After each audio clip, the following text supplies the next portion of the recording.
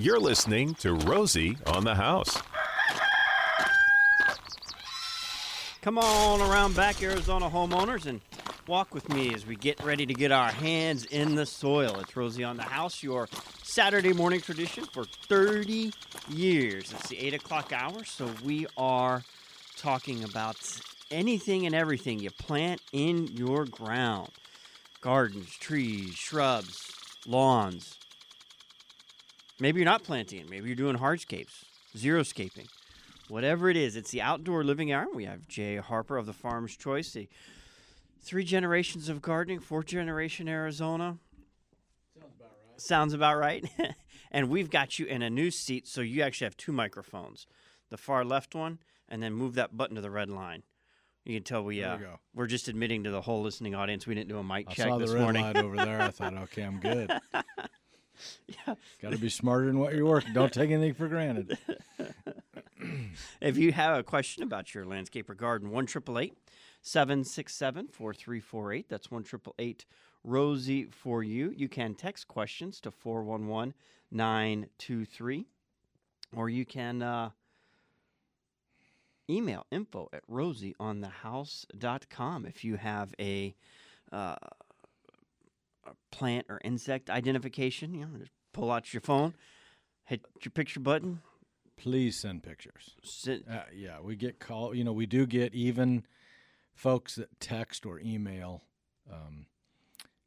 with questions that just can't be answered without seeing a visual. And if you're going to all the trouble to send an email, please send some pictures. It really will help. And they send those over to me, and I answer them. We get back to them right away, and if we've got, and a lot of times I have to ask a question back if I don't have a picture. So we get you to answer a lot quicker that way. What is today? March 17th? St. Patrick's Day. Oh, and you've got your Green Farm Choice hat on. Look at me. Farm I'm in all blue. Well, there you go. You better walk fast through a crowd out there today. You could have people pinching you. I was thinking about this yesterday driving home when I heard somebody talking about St. Patrick's Day this weekend. I don't ever recall having a broadcast on St. Patrick's Day. I'd have to look and see when the last time it fell on a Saturday. I'm sure it did, but yeah. It's kind of a fun day, Probably be a lot of green beer consumed today, and how many things in our garden are green? We could have played off of that all day. It's a great garden, it falls right smack dab in the middle of March, which is our, probably our biggest gardening month of the year, at least in this part of the state of Arizona. So it's pretty famous day from that standpoint. Lots to be doing in the garden. Lots of stuff starting to really look good. It's put on new growth. Citrus is starting to bloom. Roses are blooming by now if you've pruned them back in early January. So, veggie garden, we're right in the throes of getting, all the warm season stuff switched over. So your things like cabbage and cauliflower and broccoli are kind of winding down, and as they do, you're replacing them with tomatoes and peppers and squash and cucumbers and eggplant and those types of warm season veggies. So big time. Make sure you're feeding everything good. You should have, if not, fed citrus and shade trees by now. Do it if you haven't. Your frost-sensitive things, your tropical things like hibiscus and bougainvilleas and lantanas, you can be feeding those. It's safe to prune any of those back severely now if you'd like to.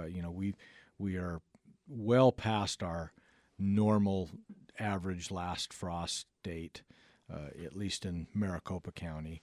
It doesn't mean we couldn't have a little sneaky thing come in here. And the way this year's going, who knows? It's weird, but usually mid-March is very safe to prune those items back. So. And they were calling for rain, which looking out the window does not look like it's going to happen today. It's supposed to be today. tonight and early tomorrow morning. Now, that was the last forecast I saw. If you're doing granule fertilizer or pre-emergent ahead of the rain, it saves you all that time for having to go back and water it in by hand. Absolutely, and it has to be watered in to be activated. So good timing to do that. And I think there's forecasts for rain again towards the latter part of next week. So be a good time period. And this is the perfect time to get pre-emergent herbicides down, at least to prevent the warm season weeds, especially spurge, which already I saw some spurge growing in the cracks in the sidewalks the other day. So that rascal's already rearing its ugly head out there, and it's nasty, and it has lots of seeds, and it reproduces very easily and quickly. Pre-emergent is the best way to control that, and this is the best time to get it on and apply it to prevent spurge. Now, I've noticed some areas of our property where we're already getting weeds, and I know that there's still more to come with the next one, but is there a pre-emergent that would have a weed killer base I could like a combination? Do a 2-1-1? There are. There's some different companies that make combination sprays. You can make your own. Roundup and Surfland are very compatible together in a liquid. You can spray together. Or, like I said, you can buy a couple of different products that have combined those already that are ready to spray. And that's not a bad way to do it. Now, remember, though, you're only applying the pre-emergent to that one little localized area that you're spraying that weed.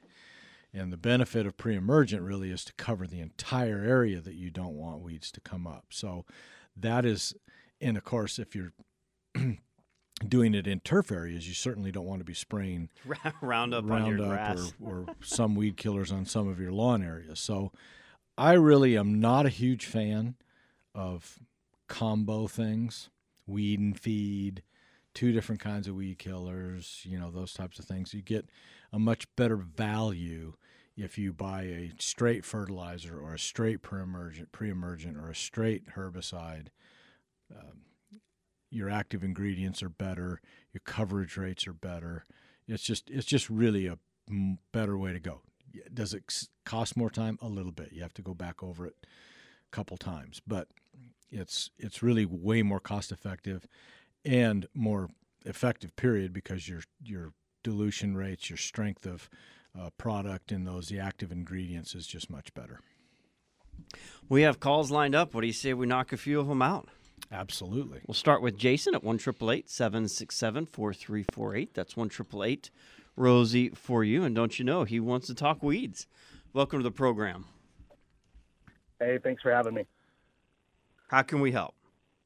Yeah, I've got a lawn down here in Santan Valley, and it's really came in really good this year with the winter rye.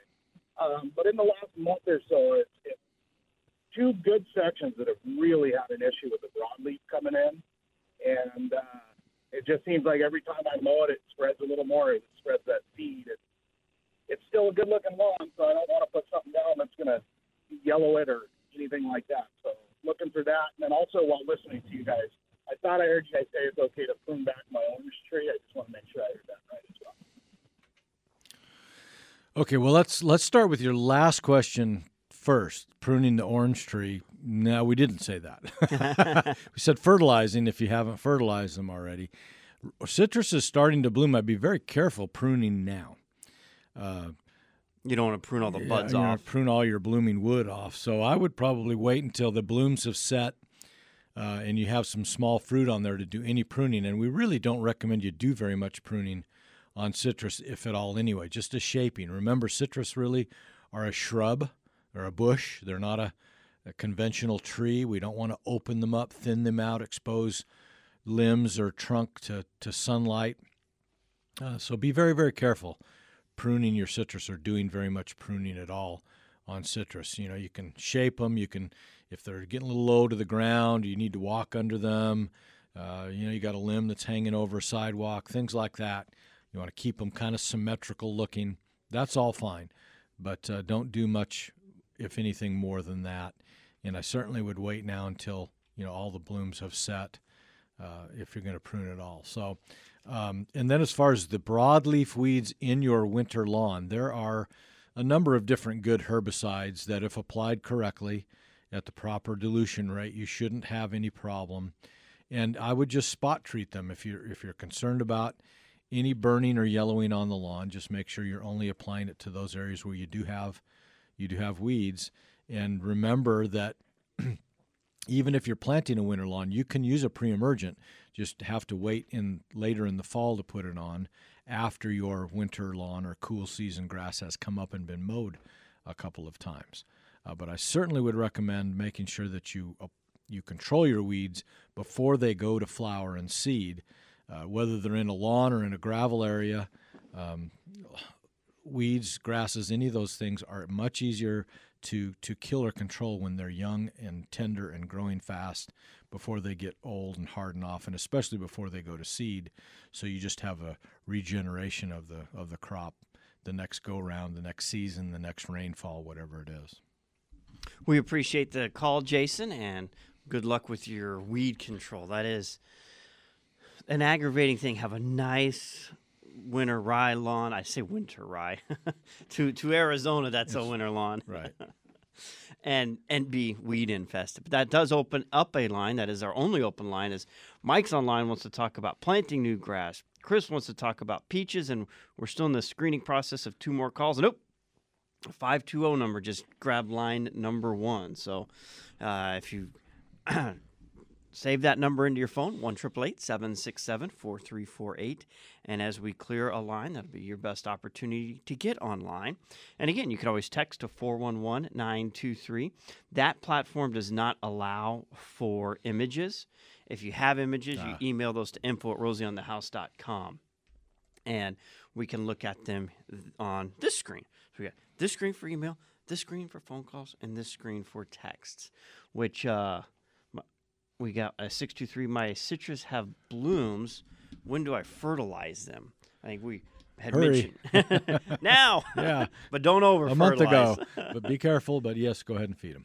So you can do you have a favorite fertilizer for citrus? Of course I do. The Farm's Choice? That's right. Which you could get all over. And we were walking our orchard last night, Amanda and I said, babe, look, we've got this orange tree here and all these little tiny white buds, and it's only about this high. Mm-hmm. It's about 4 years old. And then back here we've got one that's about 6 years old, and it's about head height. I'm like, look, we've got all these blooms here and none here. And we started looking at it. She's like, look, something's eating this tree. So on my way home today, I was out of Captain Jack, so I'm going to stop at Summer Winds on Bell and 59th Avenue and load up on Captain Jack's Dead Bug Brew, all organic. You can spray it right on your fruits, vegetables, citrus, up to the day you even harvest. It's that natural and organic. I'm going to soak that tree in Captain Jack's and smother whatever's eating my citrus so I can eat my citrus. That's Captain Jack's Dead Bug Brew. The active ingredient in Captain Jack's is something called spinosad, and I've brought Keith from Treeland Nurseries in to talk about it. What makes spinosad so special and product that we can use for organics? Well, Romy, Captain Jack's Dead Bug Brew by Bonide is not only a cool name for a cool pesticide, it really works well. We highly recommend it. It's approved for organic gardening. It works across all your fruit-bearing trees, your garden. The product spinosad comes from a fermented soil bacteria, which they found in rum barrels, which is pretty neat. The pirates had no idea how much they were helping us out with their old rum running. Little do they know. Hundreds of years later, here we are. Are there any pirates out there looking for royalties on this? The thing about Captain Jack's is it can be used up to the day of harvest on your vegetable gardens. But it works on borers, beetles, caterpillars, anything that's going to bother your citrus. It's safe, people safe, pet safe, and kid safe. Bonide products are family made and American. You can find them here in Phoenix at Summer Winds Nursery in Glendale on Bell Road.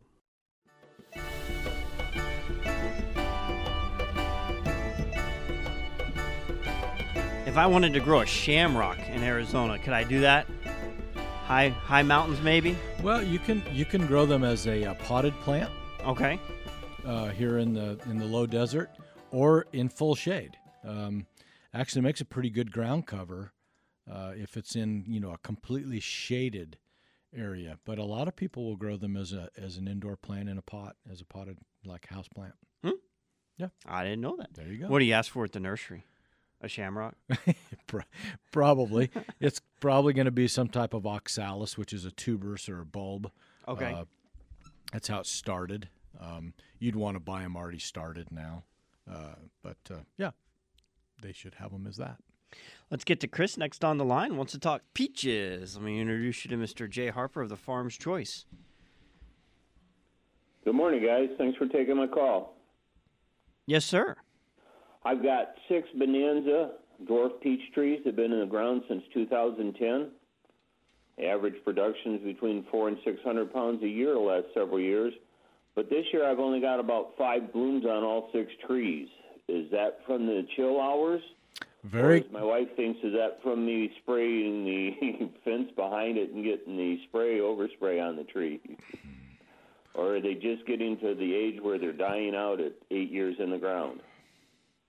Now, I don't think 8 years in the ground. Now, if they were 12 to 15 years in the ground, I'd say they're going to start perhaps going downhill. It very likely could be. I mean, I don't know how many chill hours we had this year, but it wasn't very many. And Bonanza's kind of a medium. It's not real low. It certainly is low enough that on most normal years we get good crops. But I would suspect there's going to be some issues with some of our stone fruit production this spring and summer because of our very warm winter. We did have one of those, and our peach trees haven't even started budding out yet. No, I know, yeah, and it might just be that it's a little early to be worried about it. My neighbor has a Bonanza peach in the front yard right by where I park on the side of his front yard, and it hasn't popped yet. So I wouldn't be too concerned as of right now. But certain varieties, it's probably going to be an issue. And a good heavy produce of that several hundred pounds. Make sure you're applying your fertilizer. That takes a lot of energy to create Absolutely. that kind of. And along with citrus, stone fruits or summer fruits should be being fertilized if they haven't already. Absolutely. And of course, the Farm's Choice is my favorite. He's in a 623 number. Does Elgin Nursery They do still supply absolutely the Farm's Choice? Yep, good place to go for it. All right, let's get to Robert next on the line with the mesquite tree. And it opens up a line at 1-888-767-4348. That's 1-888-ROSIE for you. Go ahead, Robert. Yes, I planted a fully mature mesquite on a tenant-occupied piece of property about 3 years ago. I don't think it's Chilean mesquite. I think the nursery said it was an American mesquite. But anyway, whatever it is, I don't think the tenant is watering it enough. Now it's shedding its bark. And I told the tenant, I think it's on its last legs. And he said, well, he's got an arborist who's said it's okay.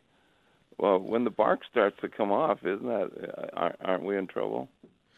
Well, not necessarily. Mesquites do, especially as they get old and mature, have kind of a little bit of a peeling bark to them. So it's not too big of a deal. Now, is there any sap or anything oozing out of the bark? Is it just bark that's peeling off? No, it seems dry. It just Okay. it just seems like the whole bark is coming off at a point on the trunk. Yeah. Well, I don't. That may or may not be a problem. It isn't necessarily a problem with certain trees that get these big sclerified tissued barks where we get some shaggy kind of peeling stuff coming off. It's not that uncommon. And mesquites are not going to look their best this time of year anyway. With cooler weather, it's not uncommon for them to lose a lot of leaves, if not most all of their leaves, through the winter months. And as soon as we start to warm up, in fact, the old timers will tell you when the mesquites start to leaf out and blossom, that winter is officially over. So they like the warm weather. They won't grow much until it gets warm. So I wouldn't be too concerned. They do need some water to look good. They don't need much through the winter months, though, at all. So I don't think it's a big deal yet. We appreciate the call, and good luck with that mesquite tree and having your tenant and you guys come to agreement on how to best grow and harvest that. I was in Prescott yesterday, and it's still a lot of things haven't even started to bloom up there yet. Which is probably good because they're a long way from being done with potential cold. In fact, this next storm that's coming tonight is supposed to snow down pretty low. So When I left and came down 89A, I did the real windy way to Wilhoit, and there was still the north side of the mountain range of the Bradshaws was still dusted and snow on the top. yeah. So yeah, they're at that elevation, they're a long ways from winter being over yet. You're still in the your outdoor activities is still chopping. Well, they're pruning Wood chopping. and mulching and starting to fertilize, and there's some things they can be doing, but probably don't want to be hoping your fruit trees are blossoming out yet. But they should have a good chill hour for their harvest. I would think so. 1-888-767-4348. That's 1-888-ROSIE for you.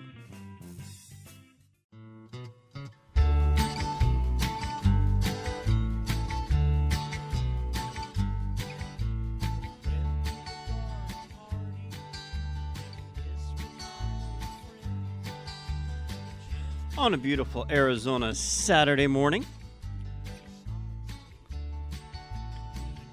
bringing Chad into the conversation here at Rosie on the House. You can get online at 1-888-767-4348. Yes, Chad, we're doing great. How can we help you?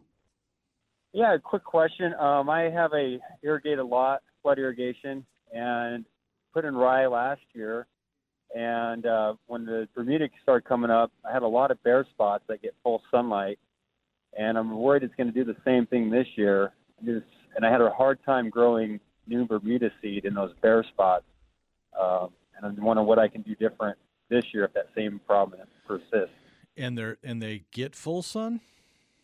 Yeah, full sun. In the summer before that, I had good Bermuda grass growing in there. I don't know if the rye did something when it was burning off toward the end of the spring last year. First thing we want to do is make sure we do, as you termed it, burn off the ryegrass as early as possible. We want to what we call transition, and force the transition. If we wait until the ryegrass wants to die on its own, seems like it's too late. Way too late. And then that just kills the Bermuda. It just can't stay dormant that long. It can only store up enough energy to survive for so long in a dominated or dormant state, and then when the ryegrass does finally crap out, it's gone. It has no stored up carbohydrates, no root system, nothing left to regenerate growth. So what I would do is usually, here pretty quick, probably like April 1st, sometime between the 1st and the 15th of April, start mowing that lawn shorter a little bit each week, maybe lower that down, and then kind of get to where maybe by about between the 15th and the 1st of May, you've pretty much almost scalped that ryegrass. Don't increase the watering. Maybe even turn the water down, or if you want to really force it, turn it off for a week or two, and just get that to where it looks burnt up. It's going to look like you've scalped your Bermuda lawn back in October looked. So you get a good brown, dead-looking turf, scalp it good, get that ryegrass, even thatch it if you want. Get that ryegrass out of the way, get that thatch out of there so the sun can get down to those roots and get that Bermuda going. Then the spots that are bare, and you're going to – now, do you have a common Bermuda lawn that you would be seeding, or was this a hybrid that was sodded? No, it's a common Bermuda. Okay, so you want to wait till the nighttime temperatures are mid 60-ish, which is usually sometime in May, early to mid May. That's when your Bermuda seed will germinate, and you'll have to maybe go in those bare spots that are bare dirt, and rake them with a stiff rake, loosen that top half inch or so of soil up, throw the seed on there, and then cover the seed with a good composted material to keep it moist, keep the birds from getting it, that sort of thing. You could even cover the whole lawn in a good layer of compost. We Farm's Choice, we make a great one. It's it helps fertilize that lawn a little bit, would help cover those seed areas, would help the areas that are just coming out of dormancy really good. and then you'll have to keep it pretty wet. Okay. If you can hand water those areas and not overwater the rest of the lawn, or just water everything, but a couple, 3-4 times a day, just like you did when you're getting your ryegrass to come up, to get that Bermuda to come up. Should take care of it. And then from that, now going forward, you just want to make sure we get those, and we'll talk more about that next month, especially, is start transitioning that ryegrass out. Get rid of it. It's going to do it anyway. It's better to do it under, kind of under control than to let it do it on its own haphazardly and then end up with, usually about mid-July or early August before people figure out that, oh man, that this wasn't all Bermuda. I still had some rye in there. Well, we hope that helps with your grass, Chris. Good luck. It's that you said the same thing I thought, is it does get full sunlight, right? Because a lot of times those irrigated yards have beautiful, huge shade trees that Bermuda just does not do great under. Right. And then we want to, in those cases where we've got a lot of shade, you might not want to transition. Just you might keep want to it keep that ryegrass going as long as you can, because once it's gone, you're just not going to get anything else really to grow under there. And I've seen it under those shade trees where it's cared for and fertilized enough that, you get almost 10 months coverage. So you only have, a short 8-12 week window that you're without a lawn. Yeah, August and September, basically. One thing you can do, if you really are, you just don't like the look of the bare dirt, which I understand, you can seed some fescue in those areas, which will tolerate the shade. It'll tolerate more heat than ryegrass will. So in the shady areas, it does a pretty good job of going through the summer, but you can't wait till July or August to do that. You've got to seed that, in April or May. So make that decision. You still want to transition it, but you're going to want to put some fescue seed in those shady areas so that you have something green there the rest of the summer. Burn through a couple text questions here that have come in. I first read this and thought it was something for the home improvement hour because they want to know what to do with bamboo. Do we have bamboo? We have lots of bamboo that will grow here. Okay. It takes a fair amount of water, but it loves the heat. And the one thing you probably want to watch with bamboos, there are a couple of different categories. There's runners, so they spread by sending shoots or rhizomes underneath the soil level, and they'll pop up and come up, and they can be a little hard to control. They almost do too well. So if you want to, plant them in an area where you don't want, it to invade or encroach into other areas very easily, make sure you plant what's called a clumping variety. So when you go to look for bamboos, and bamboos can be a little hard to find sometimes, that there's not a great availability of them. They just, for whatever reason, but they do very well here. A number of varieties do very well here. Find a clumping variety most likely, unless you want it to cover a long area and make a hedge or something along a fence or a screening, then a running variety might be okay for you. But typically, if you're just wanting a section or one area of bamboo, you want to probably plant a clumping variety. There's a lot of information that you can get if you pay attention to the numbers. So this next text question says, half of my lemon tree has oranges. What's that all about? And so you're wondering, okay, it comes from a number that's 248 area code, which I just looked up, which is Oakland, California. So do we have a recent California transplant who has moved to this property and it's either a cocktail or they've got the sucker coming up, right? Yeah, so one way to find out would be to actually peel one of the oranges and eat it. If it's sour, then it's what we have is a rootstock that's suckered up and is growing, and you need to find where that, follow it back all the way to where it attaches or comes off of the main trunk of the lemon tree and remove it. In some cases, it may be most of the tree. If it's gone a long time, then you're going to, you can run into some other if you take that much off, will that much exposure now damage the remaining part of the lemon tree? It's possible, but it could be that it's a cocktail tree, and it's a good variety, a sweet orange of some kind. That's entirely possible. My guess is it's the first situation that we talked about, that it's more than likely a sour rootstock that's gotten ahead of somebody. They didn't prune it out, and now it's up in the tree, and you have, a sour orange tree. Now, the other thing is just leave it, use it like a lemon. I mean, anything you can do with a lemon, you can do with sour orange. So you can make a pie, you can use it as a juice, anything that's tart. They're virtually identical. A lot of people of Persian descent will prefer sour orange to lemon in things like salad dressings and things like that. So it's not that it's completely wasted. It's just that you're going to have to use it differently.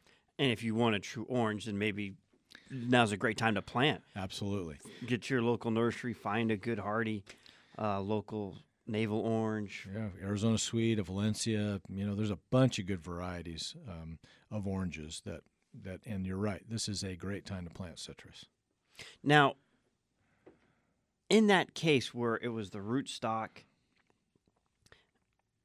could it ever be that the rootstock trunk is so big that it could be it bigger would than damage the tree if you cut it off? Yeah, absolutely. Yeah, it could be bigger than the lemon part. And so to not hurt the lemon part, would you just do portions now?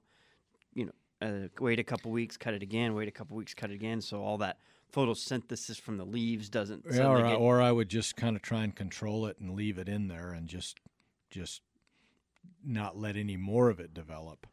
Prune it to shape so it just looks like it's part of the lemon tree in shape and size, and just live with it. Jared in Glendale thinks he may have over-fertilized the citrus tree because 2 days after applying the granular, he says all the leaves and buds are falling off. Have I killed it? It certainly sounds like you overfed it. That's classic symptoms. Whether you killed it or not is a whole other issue. A lot of times all you did was superficially damage the leaves. Of course, knocking the buds off is a bad thing. You're not going to get another flush of bloom, so you may have lost your crop of fruit for the year. But check the small branches, the limbs, that make sure if those are all still green, it'll just regenerate new growth. If you start to get browning and dead limbs and small branches, then you got a problem. Well, good luck, Jared. That's a bummer. Probably want to give it a really good watering. Try and leach some of it out as much of that.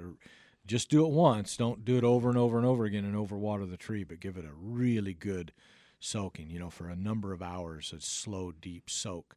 Try and get that diluted down in, leached out as best you can.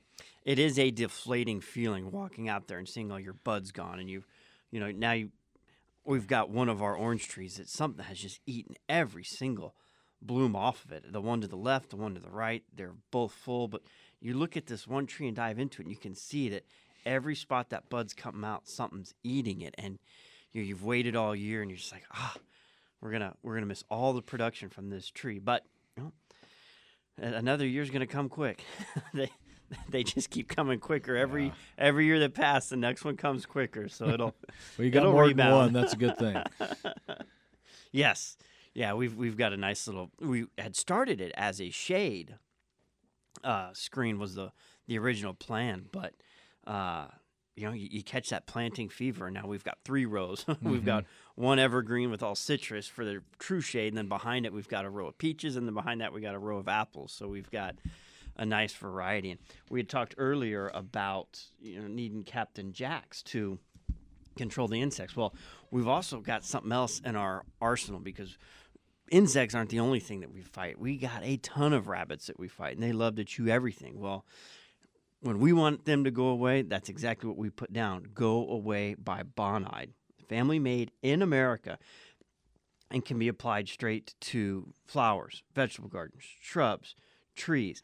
It'll keep the animals away and last up to 45 days in the liquid application. You can find Bonide all over the state, including Mesquite Valley growers in Tucson. If you're dealing with these with deer, particularly up in the White Mountains, you can get over to Christopher's and Lakeside. Or if you're in the Prescott Mountain area, you can find it at Waters Garden Center. That's Bonide, go away. If you're tired of dealing with rabbits or deer and you just want them to go away, remember that when you're shopping for a solution. Go away.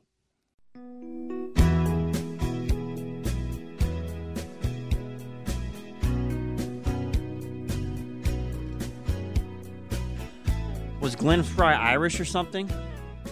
He is today.